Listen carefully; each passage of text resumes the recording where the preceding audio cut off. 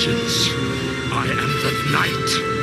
I am Matt Laswitz, and welcome to this week's episode of Bat Chat with Matt and Will, a Batman ranking podcast, where each week my co-host Will Nevin and I dig into 3 Batman stories, discuss them, and rank them on our big board, thus creating a giant list of Batman stories from best to worst. So, Will, what's going on tonight? No, recording a podcast tonight, my brother Matt. Currently testing the limits of how much ibuprofen the human body can tolerate. Ass still broken. Oh. But it's okay. It's okay. Mileage is trending upward. We're doing all right. We're going to be talking movies tonight, at least secondarily. Let me ask you this. What is a movie that you absolutely hated? Something that you thought was terrible. There are definitely movies that I have hated. I am generally a person who tries to find something redeeming in everything I see. But friend of WMQ, Rob Lynch. Have you met Rob? I can't remember if you've done a WMQ where Rob was on as well. I don't think you... Look, I ain't been on WMQ in like 17 months. So who knows? Well, Rob... you guys are getting too highfalutin over there. You're like talking to, actual people. Oh, for the days when it was just us goofing around. Those were fun and much more research light episodes. Those were the days. Well, friend of WMQ, Rob Lynch, who will someday appear on Bat Chat, has a maxim that bad movies aren't the worst movies. Boring movies are the worst movies. Bingo. That is exactly it. All right. So I do the AMC A-list thing where you pay $25 a month and you can see up to 3 movies a week for $25 a month. Not bad. Not at all. And it includes IMAX and Dolby. That is not bad at all. Are you restricted by times? Nope. Hey. So that ain't bad. No. So for me, what I do pretty much every week is I go and see whatever is playing on that biggest format screen. Plus something else often. Unless the movie playing on that biggest format screen is something I absolutely do not care about. That second part was added right after the pandemic. I started going to everything on that big screen, regardless of if I cared or not.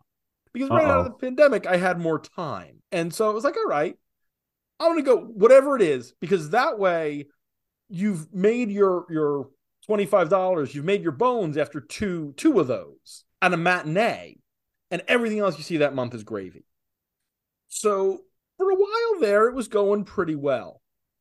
And then there was a movie that was a sequel to a movie I did not particularly love, nor the original did I. The original was a movie called The Hitman's Bodyguard with Ryan Reynolds and Samuel L. Jackson. Did not particularly care for it, did not particularly not care for it. It was there. But then they did a sequel called The Hitman's Wife's Bodyguard.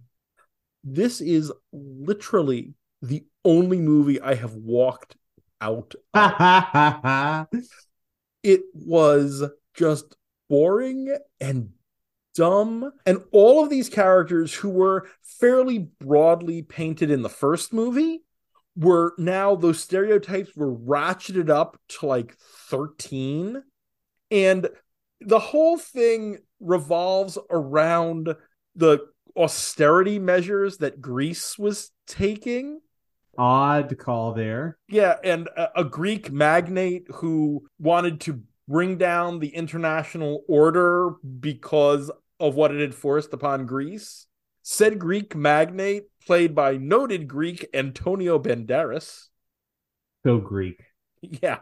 And at about the halfway point, the titular hitman, played by Samuel L. Jackson, the titular bodyguard, played by Ryan Reynolds, and the titular wife, played by Salma Hayek, are on the run, and have to find somewhere to hide out. So they wind up going to Ryan Reynolds' father's place. Said father played by... Sorry, I was about to say something. I was like, I must be misremembering this because it couldn't have been as dumb as I'm remembering, but it was. Oh, no. Said father played by Morgan Freeman. So there's this whole awkward thing with Samuel L. Jackson not trying to say that, oh, your father's black, when that's what they're going for. And of course, he's his stepfather. The thing that finally got me, okay, I'm done, is there's this flashback about how Ryan Reynolds' mother died and why he can't eat gelato. Because they were at a carnival or something, and his mother bought him gelato, and there was one of those like whirly things with the individual little like gondolas on it nearby, and a drastically overweight man was on there, and he weighed so much that it broke off the thing and crushed the mother while he was eating the gelato. And I'm like, okay, that was stupid and fat shamey, and I'm done. I'm out. And after that, it was like, no, now I am going to be a little more conscientious of what I see, and that I'm not going to see everything on these big screens, because I can still make up the money by going to see movies I actively enjoy. In all fairness, I saw movies that way that I wouldn't have seen otherwise that turned out to be pretty good, but I'd rather go and see something that I'm, not have to squeeze in the other movie at a later date just to make the most money. There's no sunk cost fallacy here. That's what I was doing. I was buying into a sunk cost fallacy of making the most of the money when I was not making the most of my time, which is more valuable than the Your money. time is valuable, which is why I always like to remind people, look, yes, you could spend 2 days to fix that thing in your house or to fix that thing in your car, or you could just pay somebody who knows what they're doing to do it.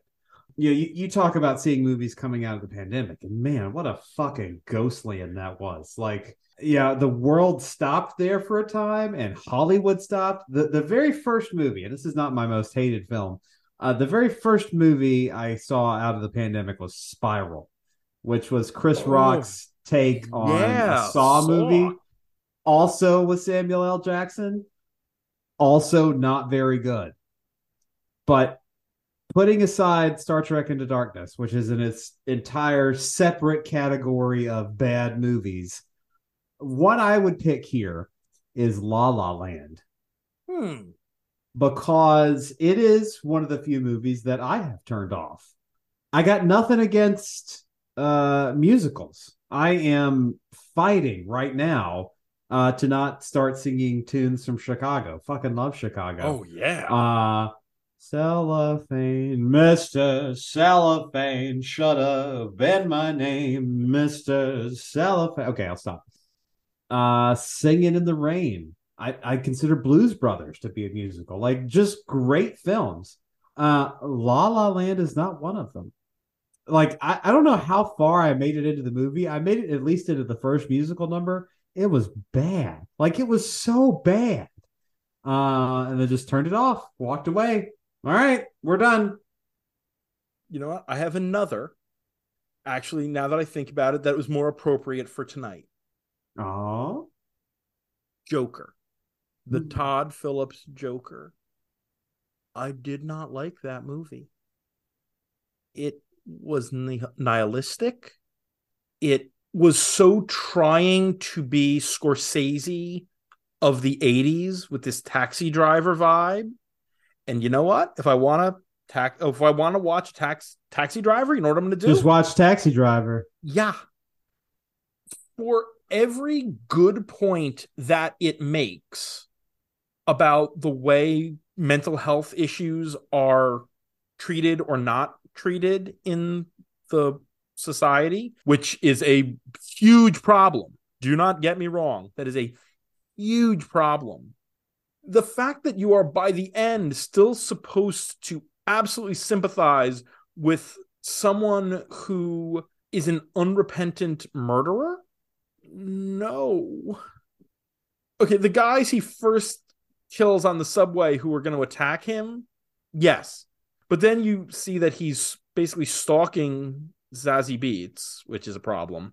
And then, yes, Robert De Niro's King of Comedy-esque talk show host is a jackass, but just shooting him in cold blood because he's disturbed? Yeah, no, you can't sympathize with someone who is killing people in cold blood like that. And I mean, the whole thing with the Waynes is just, I don't like it. I did not like that movie. I did not like that movie. That last scene stretches on past the point of believability. When De Niro's character, and I will say, I'm very proud for De Niro taking at least one role that's not embarrassing at this stage in his career. Oh my God, yes. The number of times I saw the trailer, because again, go to the movies every week with my A-list. The number of times I saw a trailer for that friggin' About My Father movie that just opened, every goddamn movie for the past 2.5 months. I know it's tough, but I give him applause for not like just sliding, at least for one role, trying to do something serious. But that scene where again he finds out, oh, so you're a murderer. All right, let's get the police here. We're gonna cut the show. I'll see you later. But it stretches on for like another 20 minutes, it seems like. I saw Joker as it was intended to be seen on cable television with lots of commercial breaks. So I did not hate it as a lot of people did, but I also I didn't think it was all that good. I'll say this: Joaquin Phoenix just devotes himself. Good for him. Material wasn't great, but he absolutely threw himself into the character. It also, for me, suffered in the fact that the week before I saw Parasite, which is a similarly scathing commentary on society, but about 8 billion times better. Oh my God. In different realms of filmmaking. Yeah, it was unfair to Joker to be seen within a week of Parasite, which does everything it wants to do and does it so much better. Yeah, and if you disagree, bring it. That's all I gotta say. You will not change my mind on how I felt about that movie. Matt's gonna fuck you up if you do try to bring it. Was, I believe, the headline on the editorial that definitely friend of the show Dan Grote wrote was "Joker is the movie that hates you back," or something to that effect, and it is true. I will say that I was particularly proud of a thing I wrote in the run up to Joker. People sort of complaining about all of the incel-y vibes. It's oh, this movie is going to inspire people to violence. No, let's tune it down a bit. Take a deep breath. It's just a movie. It's going to go away and everything will be fine. And lo and behold, everything was fine. I remember that piece. It was a good one. It was a very good one. But speaking of movies, tonight... Let's go out to the movies. Let's go out to the movies. Let's go out to the movies and buy some stuff at the snack stand. This week, we're reading 3 stories that directly tie into Batman stories in other mediums. Our first story of the night is Batman 89, Shadows. This is Batman 89, numbers 1 to 6. The writer is Sam Hamm, with art by Joe Quinones, colors by Leonardo Ito, letters by Clayton Cowles, and edited by Andrew Marino, Andy Corey, and Katie Kubert. The cover dates are October of 2021 to September of 2022. Harvey Dent's political ambitions, the racial tensions in Gotham, Batman's tenuous relationship with the police, and a new ally crash together in this continuation of the Batman movie franchise set after Batman Returns that establishes a very different Two-Face. This, for me, was a much better reading experience, reading it all in one-ish sitting. versus 6 issues over 11 months. Yeah, kind of delayed there. Reading this made me think that we should get the movie adaptation on some future episode. But I think a lot of our kind of initial reactions still hold. This is still some weird ass art choices here. It is a book with good art that does not suit the book, or a good artist doing art that does not suit the book. I like Joe Quinones a lot, but he makes choices that don't feel like they work with this particular story. No, none of the ominous sort of gothic vibes of Gotham are in this book. Like, this just looks like Gotham is any other city. It's any other depiction of Gotham. Like, I feel like Quinones just did not see 89. Like, he didn't watch it. He has no sense of what the vibes are supposed to be. And he just did what he thought, the script called for, which is fine. But as we said in our reviews, this is a good story. You just can't visualize it in that same world. And Ito's colors are vivid, which is not the look for a lot of this. That vivid look is more Shoemaker than Burton. Ugh. And it's not to say that all of Burton's Batman scenes are muted. There are bright moments, but this is brighter in general or throughout, rather than the brightness working against the much darker rest of the story. And some of Batman in action is kind of off-putting. Like, he comes off as this kind of sinewy, gangly figure. Like, there's not a physical presence to this Batman. He's just like, if he feels weird and tiny in spots. And if you've got a character who should be skinny and sinewy, Michael Keaton wore the rubber suit so he would be a bigger presence. In all fairness, there is also not a ton of Batman in this. This, as with Batman Returns, is very much more about the villain than it is about Batman. Oh, absolutely. The story revolves around Dent, and we'll certainly get to that. Dent is worth the price of admission on this story. Like, the layers, the complications, the completely different approach. But then some characters are just barely even there. Like, poor Barbara, right? This is the most shallow, nothing appearance of Barbara Gordon, I think, in maybe anything we've read. He is just there to serve as Harvey Dent's girlfriend. Even the death of Jim, you don't see it affect her, because he dies at the end of issue 5. And issue 6 feels like it's 3 issues of story jammed into 1 issue. So much happens in that last issue. And all of it feels like it could have been teased out further.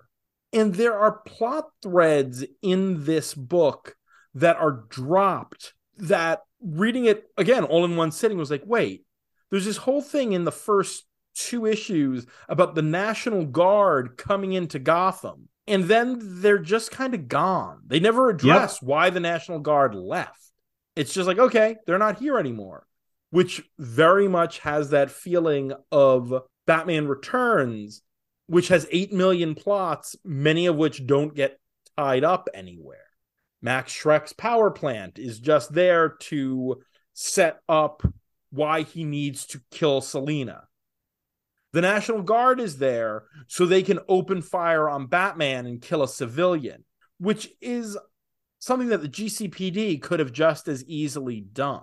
And if you had removed the pages that were needed to set up the National Guard, you would have had more time to tease out the big reveal as to why the whole thing with the armored cars is more than just some guys stealing some armored cars. Because of the papers that were in the cars. Right, which I felt like reading issue 6 when we first did it, that it came kind of out of left field. It makes more sense now, having read it all in one sitting. But again, it's a MacGuffin. It's just sort of there, and it's a MacGuffin that's introduced at the end of the third act. Yeah, that's not how MacGuffins are supposed to work. Right.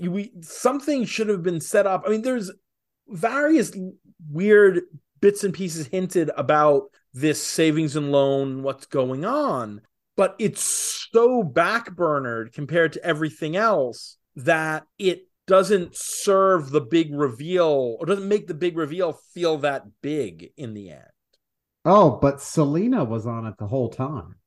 Great. Then we should have spent more time with Selena doing that. And the other thing when it comes to the art is that there's a strange mix of very on model, based on the actors' character designs when it comes to especially Billy D. Williams' Two-Face, and Michelle Pfeiffer's Catwoman and Michael Keaton's Bruce Wayne and Batman don't look anywhere near as photorealistic as the Billy D. Williams, Harvey Dent, and Two-Face. And Alfred. And Jim Gordon looks similar, looks very close, except for the fact that it looks like he weighs about 3 times as much as Pat Hingle ever did. He's drawn as very large, which again, there are different body types, and that's fine. A heavier Jim Gordon, whatever, but it throws off the accuracy to the actor. Yeah, it seems like they just didn't have the rights to Keaton for whatever reason. Like, that's the one of the only things that could explain this. It looks so much not Michael Keaton. I like kind of advancing the timeline by giving him the gray. That is an interesting touch, but otherwise it's very strange. But Harvey Dent looks spot on Billy D. Williams. The dialogue in many places, that I can always hear in Keaton's voice. There's one particular moment when Bruce is bringing Drake, the young Robin sort of to be, down into the Batcave for the first time. And Drake asks if he ever wanted to be normal. And he just replies, yeah, sometimes it passes. And I could absolutely hear that in Michael Keaton's dry Bruce Wayne delivery. It's absolutely great spot on line, in the same way that you can hear certain Jokers when written just in a certain way. It's like, oh yeah, that's a Mark Hamill line. And we'll certainly get to this in one of the other stories tonight, but there was some good faithfulness to the original media or the tie-in media. I think we have some very good writing in spots. The dialogue, the overall arc for Harvey. I don't know if this is good comic book making. This absolutely feels like a screenplay that was done as a comic versus it being considered a comic. That's part of the hyper compression of the last issue versus the decompression of the early issues. That is something that a director could pace out in a certain way. A good director can make those talky scenes at the beginning move faster, and the action pieces at the end feel longer to balance out the movie. But on a comic book page, there's only so much you can do with these long dialogue scenes that require lots of panels. And especially as you bring so many people and ideas into Harvey's orbit and you commit yourself to telling these stories, the pacing does get weird. Yeah, it reads better in one sitting, but it makes the weirdness of the pacing even clearer. Yeah.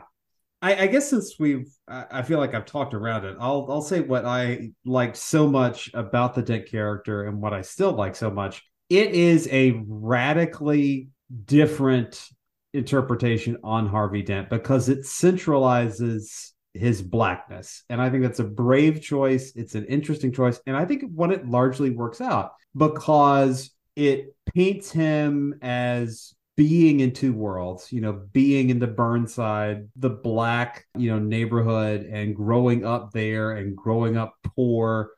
So we have that dichotomy.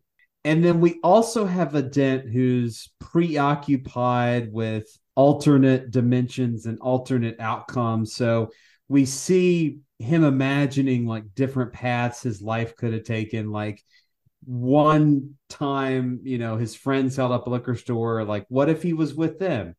What if, I forget what the other sort of positive outcomes that there were, but it was just this fascinating idea that played out. And we don't always see that with Harvey. We see like the obsession with the coin, and we had that here, but there's very few times where it's like a next level, more interesting than just the coin flips.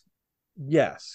It's funny having reread this now in a time where so much of media is obsessed with multiverses, that reading this after having seen Everything Everywhere All at Once has a really similar vibe to all of the alternate paths the one life can take.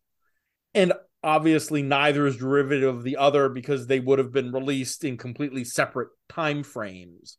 But they're looking at a similar idea and taking them in very different directions. And this is far more social commentary than we get in any Batman movie, with the possible exception of The Batman. And even then, this is much more commentary on Gotham's underclass, both the criminal underclass and those who are kept down by the quote-unquote ruling class, and on racial politics in general. This is not something you see in Batman movies, but here it is very front and center about how big cities do not treat neighborhoods of color as equal.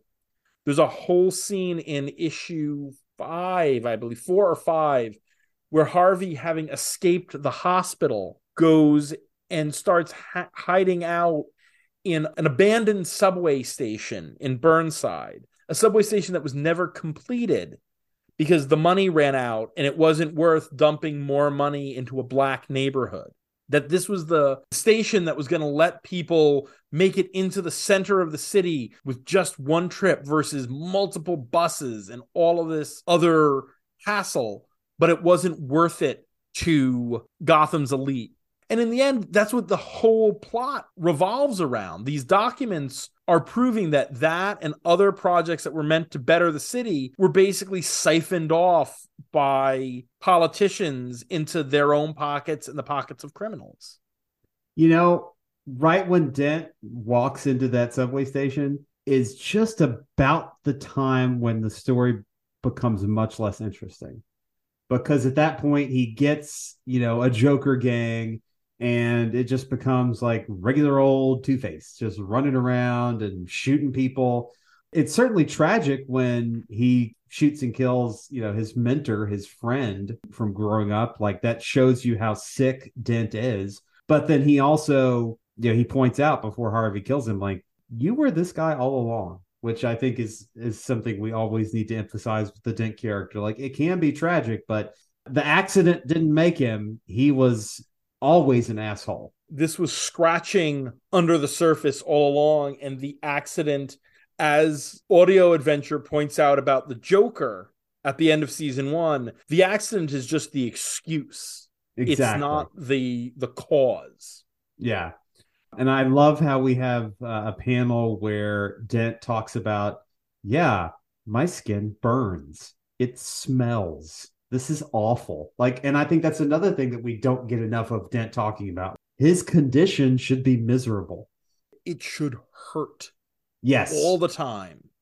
There's a panel that absolutely calls out his code switching, because you see it in the first couple issues. And when he calls out the GCPD for their lack of proper treatment of the black neighborhood, Bullock confronts him And, I got people on your side. There's a code for this. And he flat out says, I've been code switching my entire life.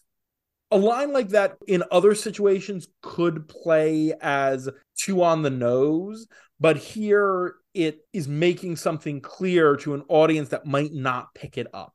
Yeah, this is, you mentioned Bullock in that scene. This is not really a good characterization for Bullock. It's more of, I don't know, another random GCPD dirtbag. Bullock here is absolutely a racist and a political animal looking to advance whatever he believes is the way the GCPD should be. I mean, this is a guy who basically leads a riot squad to break up a peaceful march. And by the way, there's a line at the end which strikes me as there was a rewrite somewhere that didn't quite make it. And so when Harvey Dent is confronting Mr. Otis, his mentor, Otis is refusing the money Harvey sent him because he knows it's dirty.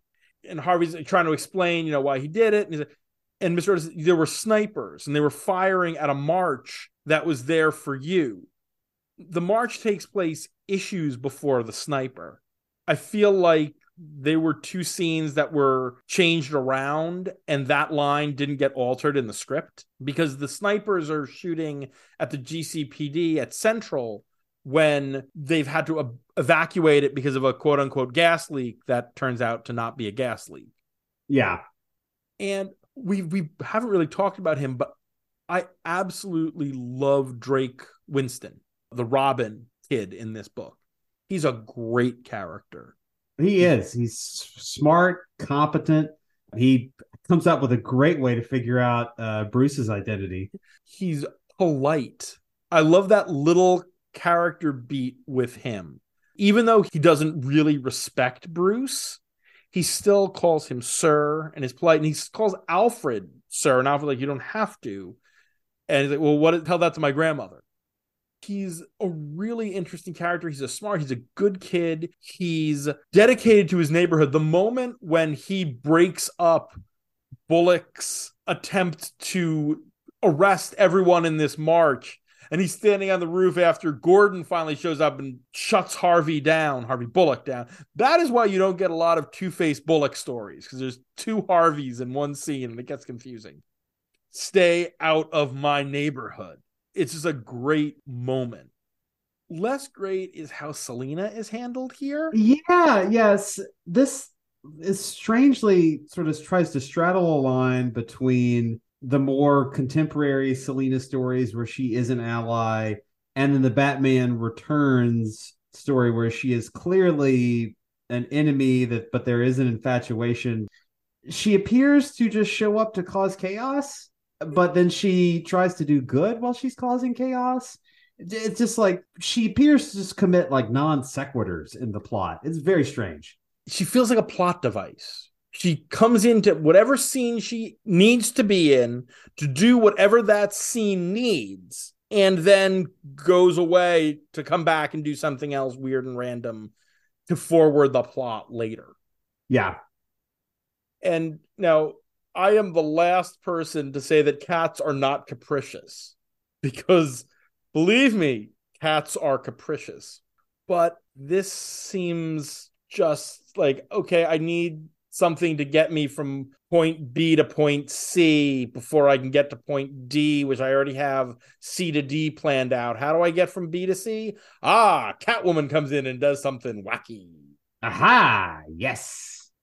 And the sexuality of the character in Batman Returns, a lot of that works because Michelle Pfeiffer delivers those lines and embodies that character. On paper, without that performance, kind of awkward and cringy. Also, as we often see with the Batman of the Burton films especially, Batman doesn't really care too much about collateral damage. No, and they do try to point that out a couple of times here. Until he finally does. The beginning of issue 2 establishes, I screwed up. But in issue 1, when he's breaking up this armored car robbery, the way he did it, one of the guards in the armored car just died. Like he says, one of them's dead and one of them suffered a skull fracture or is in critical condition. And he doesn't really blink at that. But, having a young father caught in the crossfire, leaving an orphan, that gets him. As we all know, orphans, that'll always get Batman. This is a really complicated book to try to put on the list, right? Because there are things in here that are truly great. And then there are things that are just odd choices and just story beats that are weird. And as you said, things that are brought up and forgotten. This is a tough one. I also think, by the way, it's funny when we see one of these alternate realities. The first one we really see as Harvey is being scarred and he is coming up with this great life for himself that isn't really happening. He's getting everything he wants. And one of those things is Gordon resigning. He clearly doesn't like Jim, and we don't find out until the end exactly why. But it's still like, yeah, all these things. Oh, and your fiance's dad is out of a job. I know people have problems with in-laws, but that seems like on your list of fantasies, your father-in-law losing his job is probably shouldn't be up that high, that it's in the good version of your life flashing before your eyes before you die. Remind me again why Harvey didn't like him. He, at the end of the book, quotes a poet. I had to look it up. A line about how using evil for good purposes is just more evil. And so his dislike for Batman transfers over to Gordon for being willing to work with Batman. Okay. But that, again, is revealed at the beginning of issue 6, when Jim's already dead. The last issue is just so packed. And then that very, very rushed Rises-esque attempt to just wrap everything up neatly and like, oh, here are these other characters and nods toward things that you're probably never going to see.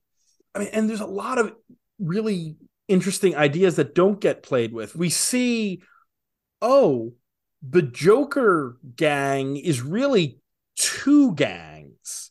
It's a bunch of nihilistic weirdos who love the idea of all the chaos, and then a bunch of professional criminals who use the Joker clown stuff as a cover, as a distraction, because people freeze up when they see the clowns. And you just got to make sure you're running with enough of group 2 to keep group 1 in check.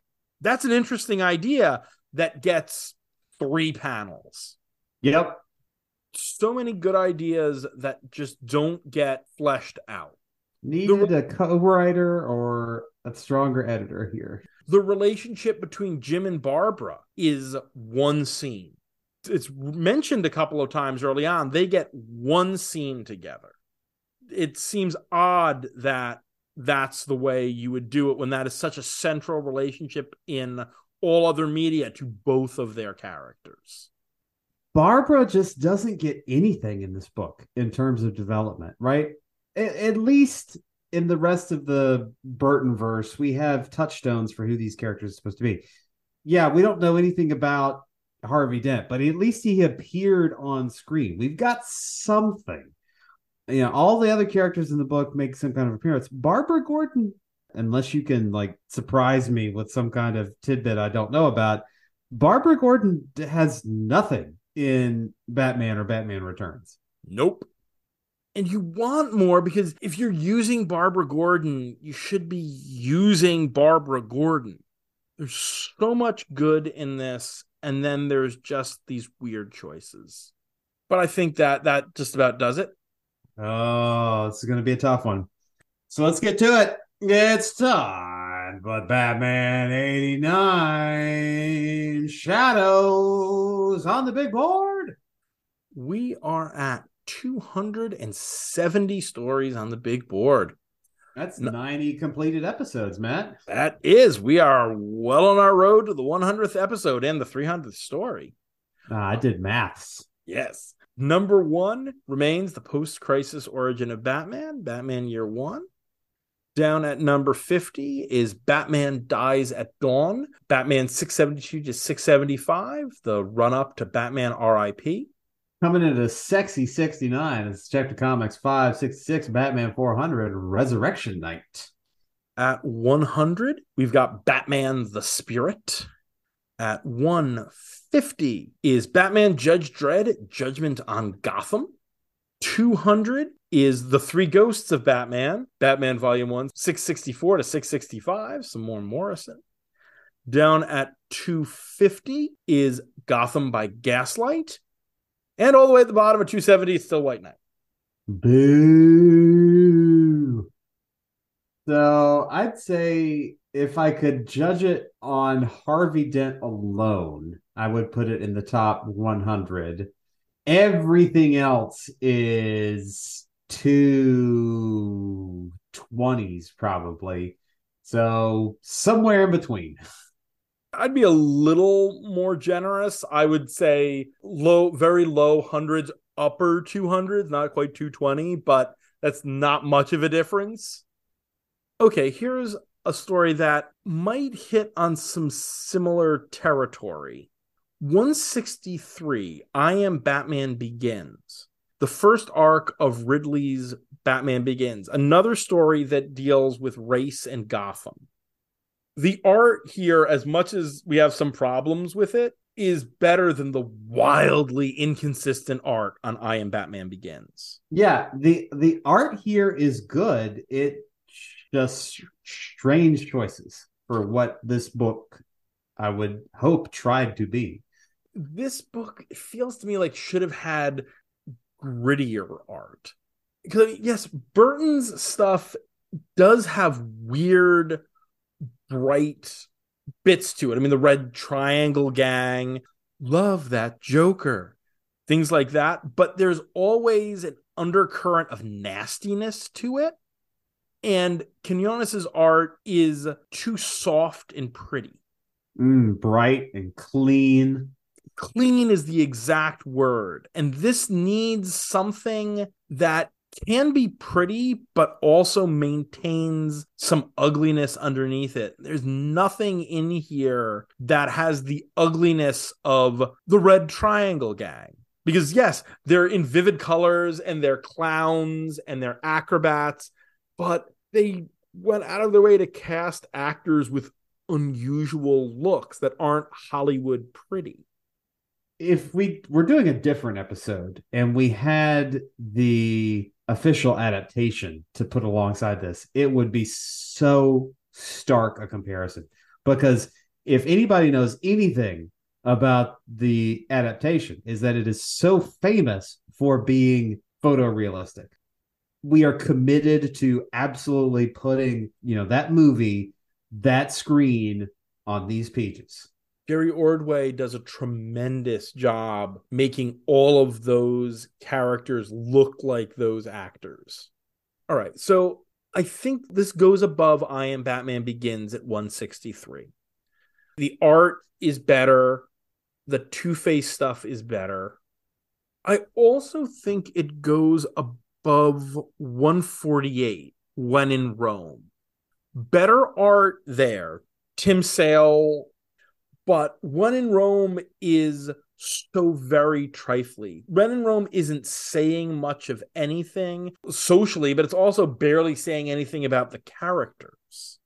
There's far more meat on these bones. But When in Rome is also kind of weirdly paced.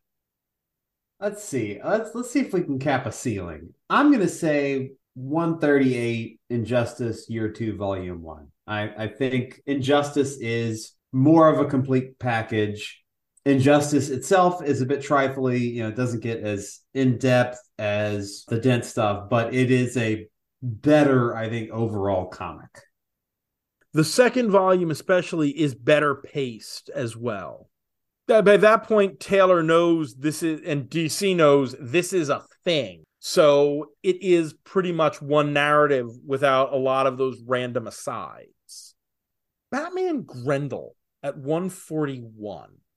You're a Grendel guy. I am. But as much as I enjoy it, part of why I enjoy it is I understand everything that's going on. Here, even if you don't necessarily know the movies, I feel like what you need to know is on the page. Oh yeah, you can pick this up not having seen, I think, 89 or Returns. Like you won't get the weird kind of stray references to Max Shrek, which I don't know why you got to throw those in there. But aside from that, yeah, this is pretty readable. I think right above that, I think in between Batgirl Day One, which is a nice, clean, easy little one shot, and above Batman Grendel, which, while enjoyable, requires way more foreknowledge that you don't need here. Of the new 141. Our next story is Shadow of the Phantasm. This is Batman and Robin Adventures Annual Number 1. The writer is Paul Dini, with pencils by Ty Templeton, Dev Madden, Mike Parabek, and Brandon Cruz. Inks by Templeton, Terry Austin, and Rick Burchett. Colors by Lee Loffridge. Letters by Tim Harkins. And edited by Darren Vincenzo and Scott Peterson. The cover date is November of 1996. The Phantasm returns to Gotham to warn Bruce Wayne that a contract has been taken out on him. Who is the mastermind behind the contract, and who is the real target? So, in case you couldn't tell from the title, this is a direct sequel to Batman Mask of the Phantasm. This is one of very few appearances of the Phantasm outside of the original movie. And this one, actually, it feels like you probably need a little more knowledge of the movie to follow through on this, because so much of it is directly following story beats from that movie. They at least did try to catch up a little bit. Yeah, I mean, the opening is a little recap of the end of the movie. It's very good. I really like this. And for those of you who don't follow us on Patreon, currently on our ranking of the Batman media that we have looked at, Mask of the Phantasm is number 1. It is a near perfect Batman story. This is not quite as good, but it's solid. That was an interesting debate we had with Mask of the Phantasm, because I had never seen it before, and I truly did think it was good, but I feel like so many fans, and you included, have internalized it, have grown to love it, and I don't remember anything from it. Like it has passed from my brain. I know of the Phantasm now, but I couldn't tell you anything about that movie. And I don't know why it just left my little head. I mean, I've seen it dozens of times. Yeah. And I've just seen it the once. It's 85, 90 minutes, real smooth, real just beautiful. It's the height of the Bruce Timm style. And it's a noir. I mean, it's a mob story. It's a love story. It has this real 30s sort of 30s, 40s crime story vibe to it. This one is a little more superhero-y because we have another super character introduced here. Their one and only appearance, as far as I know. In all of comics? Yeah, I'm pretty sure that Kitsune the Assassin does not appear anywhere else. Oh, no. There are a total of 2 appearances. Oh. The other is another, the Batgirl Adventures one shot. But that's it. So this is a character who has 2 total appearances, and this is the first. A master of fighting in limousines. Yeah. Close confines combat. Big time. For those of you who don't know Mask of the Phantasm, we meet Bruce's first great love in that film, Andrea Beaumont, who turns out to be the Phantasm. And here, Andrea is back in Gotham to help save Bruce from killers who have been hired to kill him. But as it turns out, the whole thing is a plot to get to her. And it all follows up on threads from Mask of the Phantasm in a pretty clever way. Did you put two and two together on who the mystery villain was at the very beginning? Again, I don't remember anything from Mask of the Phantasm, so I don't know who this guy is. Okay, so the villain here, who's kind of hinted at the beginning to possibly be the Joker, because you see someone talking to these killers on the phone, he's got a big smile, is in fact City Councilman Arthur Reeves, who was the anti-Batman city councilman in that movie, who it turns out is the guy who sold out Andrea's father to the mob, and who the Joker came to get information out of. And when he did or didn't give it to him, you don't actually see the scene, he Joker gassed him. And Bruce has this incredibly creepy conversation where the doctors have Reeves strapped down and he can't stop laughing, and Bruce is talking to him, and you don't see just what Joker Venom can do to somebody in Batman the Animated Series very often. So the fact that the movie really digs into the Joker being a killer, like he kills people in that movie and he does horrible things to Reeves, is disquieting. You must have been kind of lost in places, huh? A little bit. Like, I remember Andrew Beaumont. Absolutely. Yeah, the Phantasm as a character. But yeah, I didn't know who our bad guy was here. There are a couple of direct callbacks to Mask of the Phantasm, a particularly great moment where after Bruce and Andrea get back to the manor after she helps save his life, they're talking and they embrace and they kiss, and Alfred walks in and immediately has to spin around and walk out of the room, which he does repeatedly in the movie. It is a direct reference to the scene that happens once when Bruce is a young man before he becomes Batman, and once when Andrea comes back in the movie. It's like, oh, okay.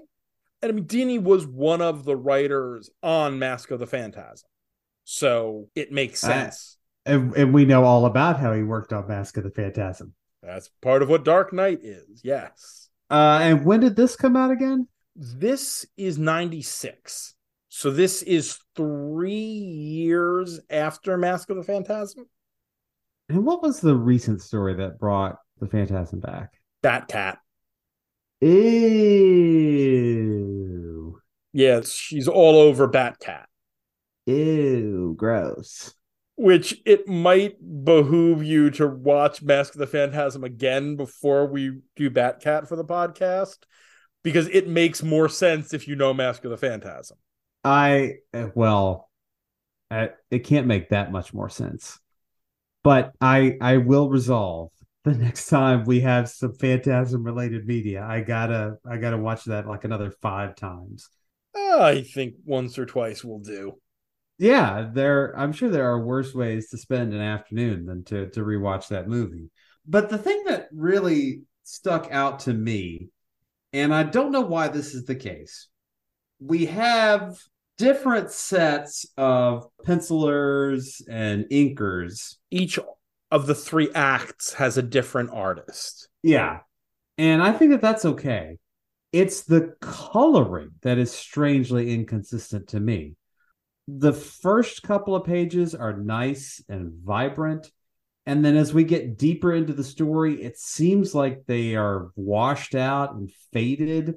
And I feel as if this is just a failure to properly digitally convert and or conserve the original work, because just looking at some of these pages where it's so washed out, I can't think that was the colorist's original intent.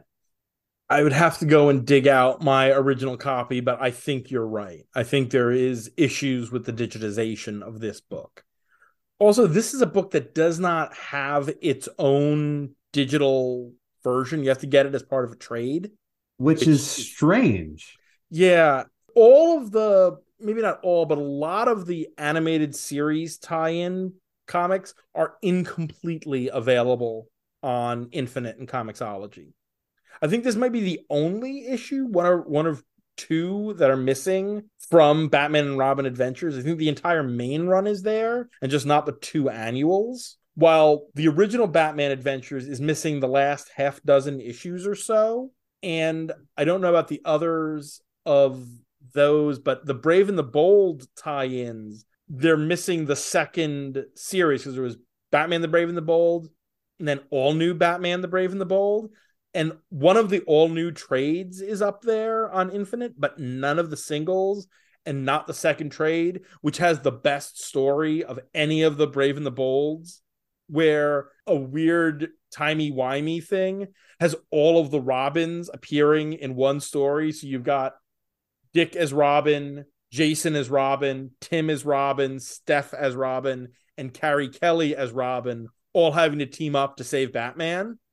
Oh, that's just good fun right there. Exactly. And I've wanted to do it, but it is not easily available online.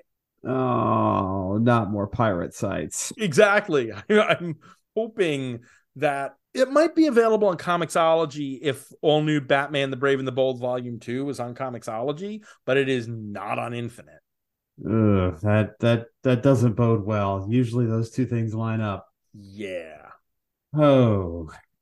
Back to the issue at hand.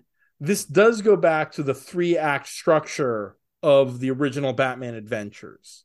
So we get those clear, distinct act breaks.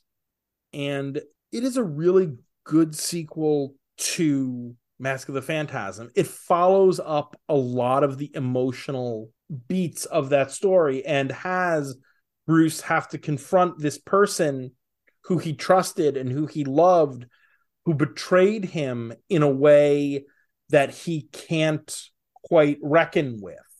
Because Andrea doesn't betray him in a, turn him over to the Joker way, but betrays him in the sense that she is a killer.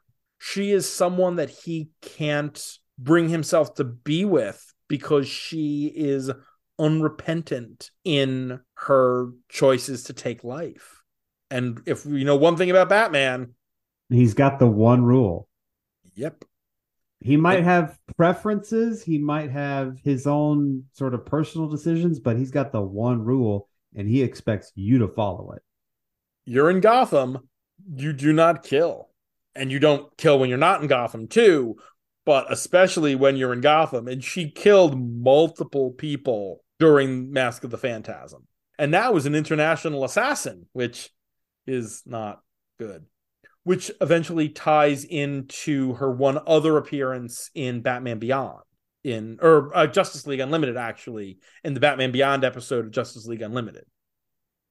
I mean, it hits a lot of the good Batman, the animated series notes with a pithy Alfred, and there's a great moment with Bruce and Andrea dancing. It's one of these cases where without you remembering Mask of the Phantasm, it becomes trickier to discuss this in a way that's like, well, this connects to this. And if you're not, well, you're kind of nodding and agreeing with me without remembering what, because he's completely trusting that I know what I'm talking about. Well, you do. You always do. And I believe you. The one thing that really I thought was interesting in the epilogue, Batman straight up lies to Gordon, which I don't think you see that all that often. See, I think there is certainly a textual interpretation. Like, I never knew Andrea Beaumont, but the line is, I never knew the person behind the mask. That's a lie. Jim Gordon would call that a lie. Yes, but it's one of those from a certain point of view sort of things. Your father was killed by Darth Vader. It's true from a certain point of view. Oh, fuck you, Obi-Wan. Yeah, well, come on. But that is absolutely what this is, that I never knew the person behind the mask is true from that same certain point of view. Again, Jim Gordon is the detective. He deals in absolutes. He's not a Sith, but he would say that is a lie. If you know the identity of the person behind the mask, Batman, you have to tell me. And Batman lies. But it's there to deliver that heartbreaking line sort of thing. It's there for an emotional beat, not for a telling the truth to your buddy beat. Yeah. The screen goes to black, the music swells, the credits roll. It is very cinematic as a conclusion. Absolutely. And then it fades back, and then it comes back up to Andrea just standing, looking down on him, and says goodbye, my love, as she cries, and then disappears into the smoke, which is Phantasm's thing, the disappearance in the smoke. I love how she offs Reeves by having him lunge at her just cloak hanging on something and plummets off the balcony, because as is the rule, if you're the bad guy and you're not a major bad guy and you find out Batman's identity, guess what? You dead. You Yeah. are dead. It's just a matter of how. Also, if you're a love interest and you find out Batman's identity, you too are dead. Yeah, it usually And you're works not out that way. Selena. Right. Or you don't immediately run from Gotham like Silver St. Cloud, or like, I don't want anything to do with this. I'm gone. You don't come down with convenient amnesia, or you're not suddenly stricken with the mind of a 7-year-old. Oh, yeah. I think we're good. That means it's time to put Batman and Robin Adventures annual #1 on the big board. Let's see where you... Oh, no. Well, because I'm going to obviously want to go higher. Mm-hmm. But I figure if you can give me a basement, I can give you a ceiling, and we'll try to find somewhere in between. Okay. As something more meaningful and better made for what it is, I'd say it goes higher than the last story. So it's higher than 141. It's got more to it than, say, something like 126, Crisis of Infinite Scoobies. Okay, I'd put it definitely, as always, definitely above Killing Joke at 111. So I'll let you continue to walk it up. All right, well, here's a point, and we can work around this point. 92 is Super Friends, Batman Adventures Volume 1, number 25. This is the one with Superman. This has more emotion to it. The art is better there because it's Mike Parobeck all the way through, who does just one act here. It also has those gorgeous pinups in the back, but pinups don't get you a ton, but they help a little. They do help a little. Yeah. But then we also have Batman TMNT Volume 1 right there at 91, and that book's kind of a nothing burger. Yeah. A very competently well done nothing burger. Okay, it does not beat 87, Where Were You the Night Batman Was Killed? That is a hard ceiling. So I think we're in this area, somewhere in between like 87 and the mid-90s. It's just the question of where exactly. I'd probably put this above the Long Halloween Special at 93. Yeah. Again, beautiful book, not a whole lot of substance to it. But I don't think it beats the second Legends of the Dark Knight Halloween Special at 90. The Mad Hatter one that has the three narratives, the Bruce, Jim, young Barbara narratives, that is also has a lot of the emotion of Jim and Barbara sort of feeling out their relationship as she's just come to live with him. How about we put this right below that then? New 91. New 91 sounds good to me. And our final story of the night is Batman, the Audio Adventure Special #1. The writer is Dennis McNicholas, along with a few assists, with art by various artists, edited by Katie Kubert, Andrew Marino, and Ben Mears. The cover date is December of 2021. The night the bat signal first shines in the sky of Gotham, witness how criminals, heroes, and citizens alike react to the new status quo in the city. Putting the variouses in there, I'm basically treating this like we would a Black and White or another anthology, because we'd be here all night if I were reading all of the credits on this book, because it's a large number of stories, each with different artists. 9 stories in total. Yep. So this takes place literally the night before the first episode of the first season of Audio Adventure, because that begins with Bruce becoming a deputized consultant to the GCPD. And this is the last night before that, the night where they're first trying out the bat signal. So if I have this correct, if you wanted to do this chronologically, Audio Adventures Special, Audio Adventures Season 1, Audio Adventures Miniseries, Audio Adventures Season 2, Part 1. Yes. That is the current order. And it feels to me like writer Dennis McNicholas has plotted out all sorts of little bits that he is putting in each of these things to come back to and to play with later, and is really seeding them. But in a way that if he never got the chance to do other stories, it wouldn't feel unsatisfying. Yeah. He's mostly worked on SNL, and then he's got a couple of movies, but these are pretty good comics. Yeah, and there's stuff set up here that pays off in the miniseries and has little nods to stuff that happens in season 2 of the podcast. My assumption is he probably wrote season 1 first, then wrote this and used this to set up some of those other little beats for later. Because in the King Scimitar story here, we see how King Scimitar got the sword that becomes a major MacGuffin in the miniseries. And we also got a reference to pierogies. Yep, that was the one for season 2, Mama Dagmar's pierogies. Mama Dagmar, who appears in the miniseries and then pointedly does not appear in season 2, episode 1. Oh, she appears all right.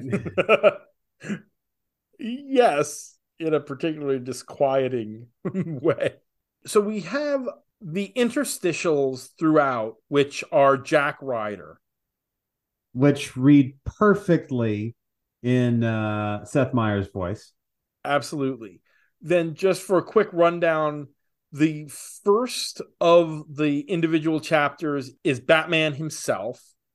Then we have the King Scimitar short. We have Catwoman. We have the Penguin, the Riddler, Robin, Two-Face, and then Joker at the very end in a short epilogue. Each one has a different artist, and 3 of them are co-written by the actors who played the featured characters. Bobby Moynihan co-writing the Penguin, Ike Barinholtz co-writing Two-Face, and Heidi Gardner, who voiced Miss Tuesday, the Riddler's partner, co-writing the Riddler short. So it feels like some of these actors got really involved in their character. Strange, isn't it, for an SNL guy and to bring along his SNL friends and then the one Mad TV guy? Yes. I hadn't thought of that. I sat back and I was trying to figure out, I don't know which one of these was my favorite. It's hard to beat Batman because the narration is so crystal clear in Jeffrey Wright's voice. Yes, and it's also drawn by Anthony Marquez, who draws the miniseries. So it is visually the most consistent with all the other stuff that we've seen. I do like the art on the Robin one from Junie Ba, who has a slightly more cartoony style, more exaggerated style, because these are all working in a somewhat cartoony, almost animated series in places style. Anthony Marquez's style is notably evoking some Batman the Animated Series. It surprised me. The bits I liked in series 1, I still liked, and the bits I disliked, I still disliked. Like the King Scimitar, I'm still hearing Fred Armisen's voice. I'm like, I fucking hate this. Let's move on. Yeah, the only thing there is like, okay, cool. Hey, the art looked nice. And I love the design on the scimitar itself with the demon's head worked into the hilt. But it's kind of like, I don't care. Don't. Because he's a straight up goober, and Armisen plays him as a goober, and just distraction from all the good stuff. The only thing that I really got a chuckle out of was that Batman basically says, "You're so beneath me, I almost sent Robin after you." And when King Scimitar shows up at the underworld market to get a weapon to kill Batman, one of the guys just sees him, and I thought I'd written down exactly what he calls him. It's something like a Robin guy. Yeah, it was like, Robin bait. I'm going to find the exact quote. Oh, a Robin problem. He's just we got some Robin problem over here. And that's what McNicholas has done such a good job of with this universe, this franchise. We can have serious moments. Like, we can have dark, disturbing moments. And then we can have just have some good comedy. Like, King Scimitar as a character sucks. But that just little joke there, very good. Oh, and Paul Scheer, I'm sorry, co-wrote the Robin story as well. I missed that one. Who plays various secondary characters throughout. King Scimitar is not a memorable character. He is not a character that is going to find his way onto Earth Prime anytime soon. This world needs its own designation. This needs to be Earth 92 or something. Some tie-in with like audio listening. Yeah. They'll come up with it when they need to. The Penguin one is the dark one here. You know, for a guy who comes off as so affable and goofy in all his interviews as well as the characters he plays, apparently Bobby Moynihan has a dark side, because this is this is another one that has a hint, because it points out that Penguin's right-hand man, Mr. De Condor, is former Santa Priscan cartel, which sets up something in season 2. Foreshadowing. Mm-hmm. Oh, if you want to hear us talk more about Audio Adventure seasons 1 and 2, back us on Patreon. We have discussed both at this point. They're both ranked on our little board. You can find out where they lie. The Batman one absolutely is a highlight. The Penguin one is the darkest. Dude kills a cat. And I guess tortures his lounge act because... Yeah, I've got to imagine there's some backstory there. This guy is just an ass. But yeah, it was clear he knew this was coming because he'd already killed the cat. But yeah, he just kind of like came in with this guy's daughter's cat in a box and gives him flies in ice. And it seems like it felt like he knew that he was going to mouth off at him, because he completely disrespects Cobblepot in this story. And you learn quickly not to do that. But it seems like Oswald was ready for it. And I don't know if that is just how Oswald plays in this world. He's so used to the disrespect that he comes in swinging every time. But it doesn't end well for Stoveplate Sullivan, who does one of the musical interludes in one of the early episodes of the podcast. There's a bit in season 2 when the contract is out on Catwoman that one of the gangs that is trying to kill her, that they're taking odds on, is the Blind Mice gang from the Batman and Catwoman stories. And some of that stuff feels like it's just things that he threw in there as a gag that he can then bring back to flesh out the universe, which is equally good, in my opinion, as having a big plan. It feels often better for me to go back and mine what you already have than creating more stuff that just adds clutter to a universe when you already have something that can work. Yeah, it's you're just fleshing out things that you've already sort of introduced. Reading the Riddler story made me miss Tuesday more in season 2, because she was a lot of fun in season 1. But hopefully, if we're going to be getting more Riddler in the second half of season 2, she'll be back. Yeah, you got to think that second half is going to be a bunch more Joker, lots more Riddler, probably less Scarecrow. And we get a little bit of Scarecrow here. And it's all set up from all the stuff that we see in season 2 with the biker gang, Dem Bones, who works for Scarecrow in here. And as I was saying before about Junie Ba's somewhat more exaggerated style, it works with Scarecrow because his Scarecrow is weirdly angly and creepy. That works in a Scarecrow story. And in a story with kids, he draws kids well. They look like kids. They don't look like shrunken adults, which is often a problem you have with kids. That one also ends with one of those patented McNicholas fucked up twist moments. The van Scarecrow had a bunch of animal cages that were empty.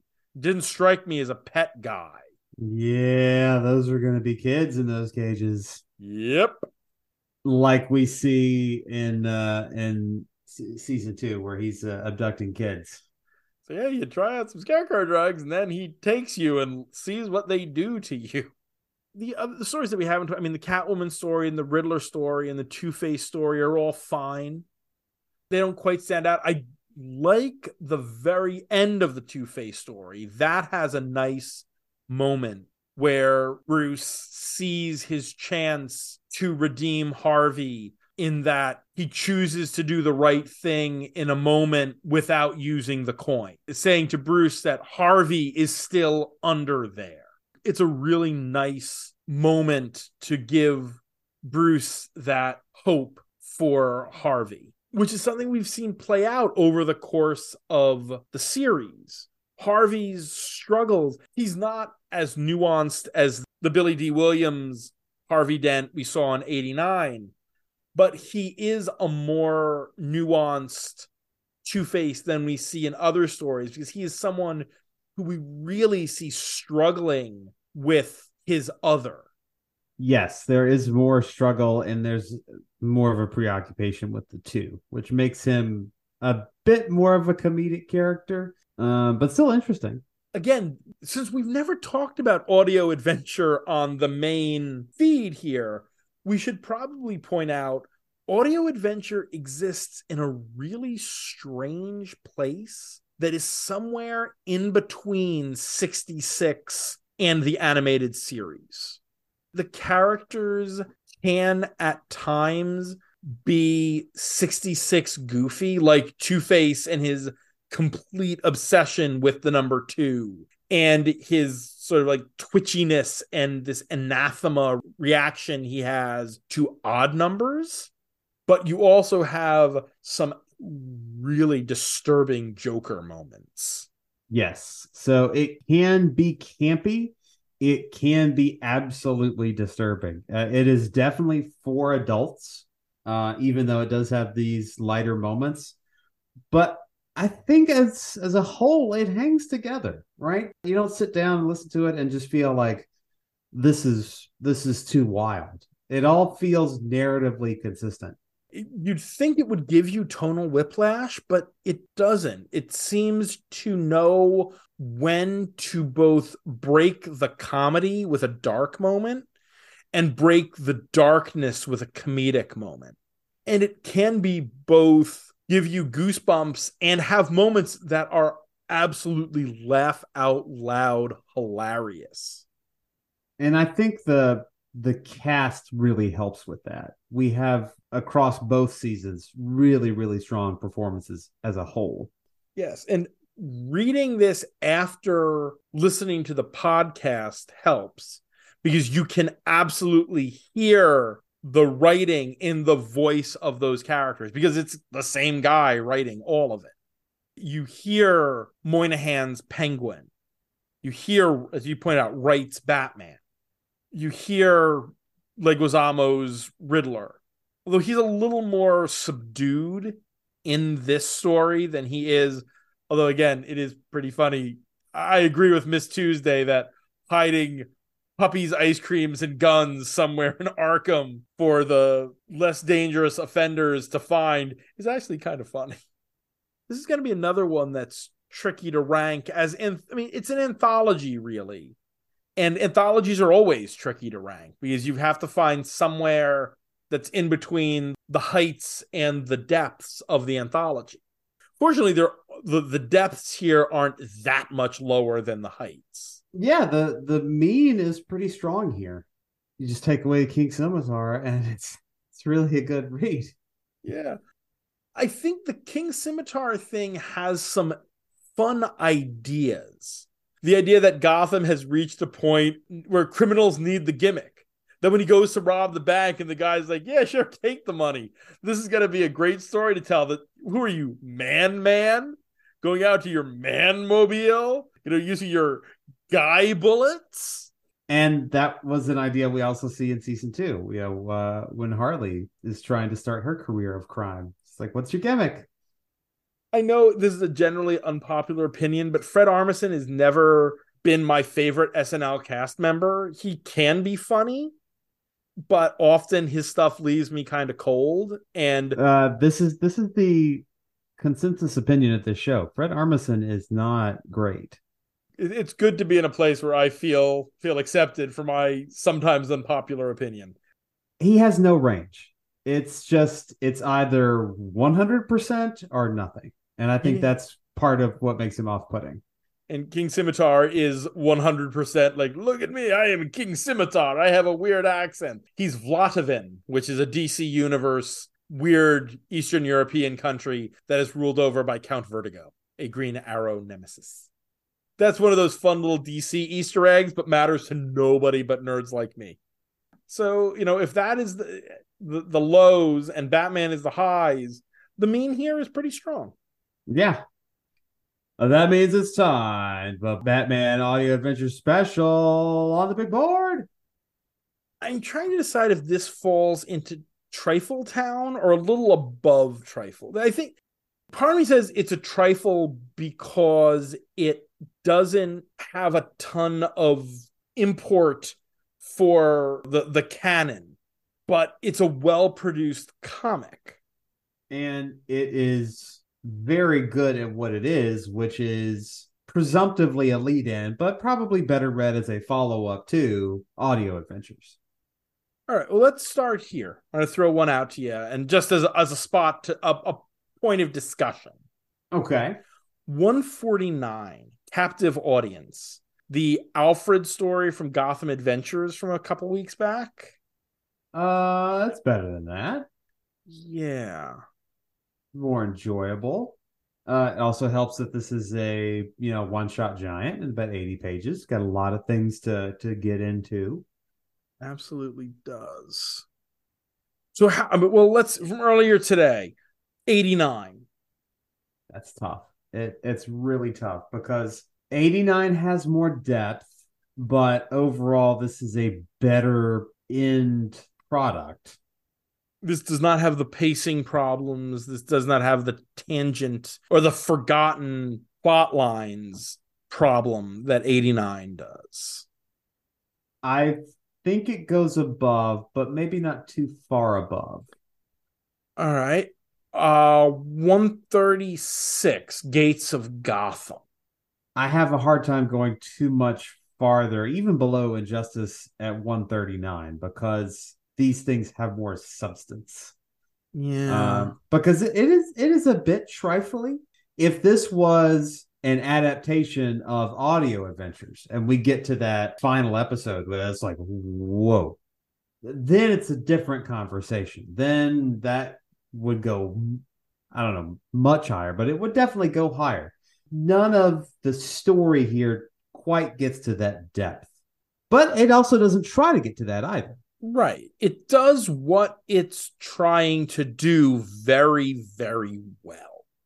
So that puts us in between 139 and 142. That is a really narrow margin. There's stories we've already talked about tonight. Ghosts, The Legends of the Dark Knight Halloween Special 2, and Batgirl Day 1, the first Harley in comics story. I think it might fit right in between those. The new 141 then? New 141. Let's do it. It'll be interesting since we still don't have the conclusion of the miniseries that's, I believe, due this month, to read that and see where it falls in comparison to this. That's another one of those things that I think is going to read better in trade, because my brain has a hard time, obviously, keeping track of many things, especially as I'm trying to keep track of these issues and remember what's going on in the series, both before and after where this miniseries falls in. So, yeah, I think it will definitely read better having listened to both seasons. It's also had some delays. It should have wrapped cover date May, and we're now in cover date August this month.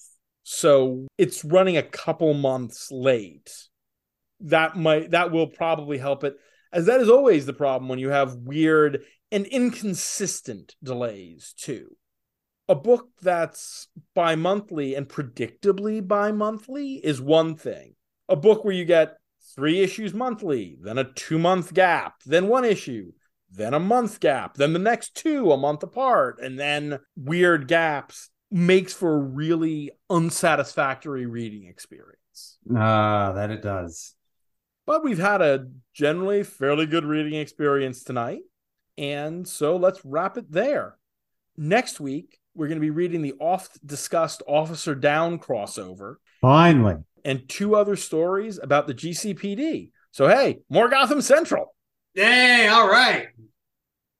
We'd like to thank our Patreon backers, Dan Grote, June, conduit of outdated joke names, June, come on, Josh Wheel, Mrs. Abigail Hartbaum, Asimov Fangirl, Tony Thornley, Go Utes, Sam Hopper, John Wickham, Robert Secundus, Bobby $2, Tim Rooney, Giorgio Sargioli, David Wheel, and Alexander Wheel for their support. You can follow this podcast on Twitter at BatChat Comics, and the show is available on Apple Podcasts, Google Podcasts, Stitcher, Spotify, Amazon Music /Audible, and at comicsxf.com, where new episodes drop every Thursday. You can support the podcast on Patreon at patreon.com/batchat with Matt and Will, where you can get shout-outs, bonus content, pick a story, and even come on the show. If you want to hear more of my ramblings, mostly about the 3 C's, comics, cinema, and cats, you can follow me on Twitter at MattLaz1013. And I'm at Will Nevin. I'm also out of here. Good night, Huntsville. And be sure to visit ComicsXF at comicsxf.com or at ComicsXF on Twitter for our weekly Friday Bat Chat roundup of new Bat books.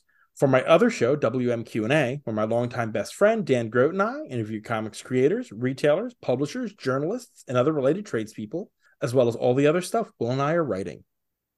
And stay safe out there, folks. Gotham is not a place to be after dark.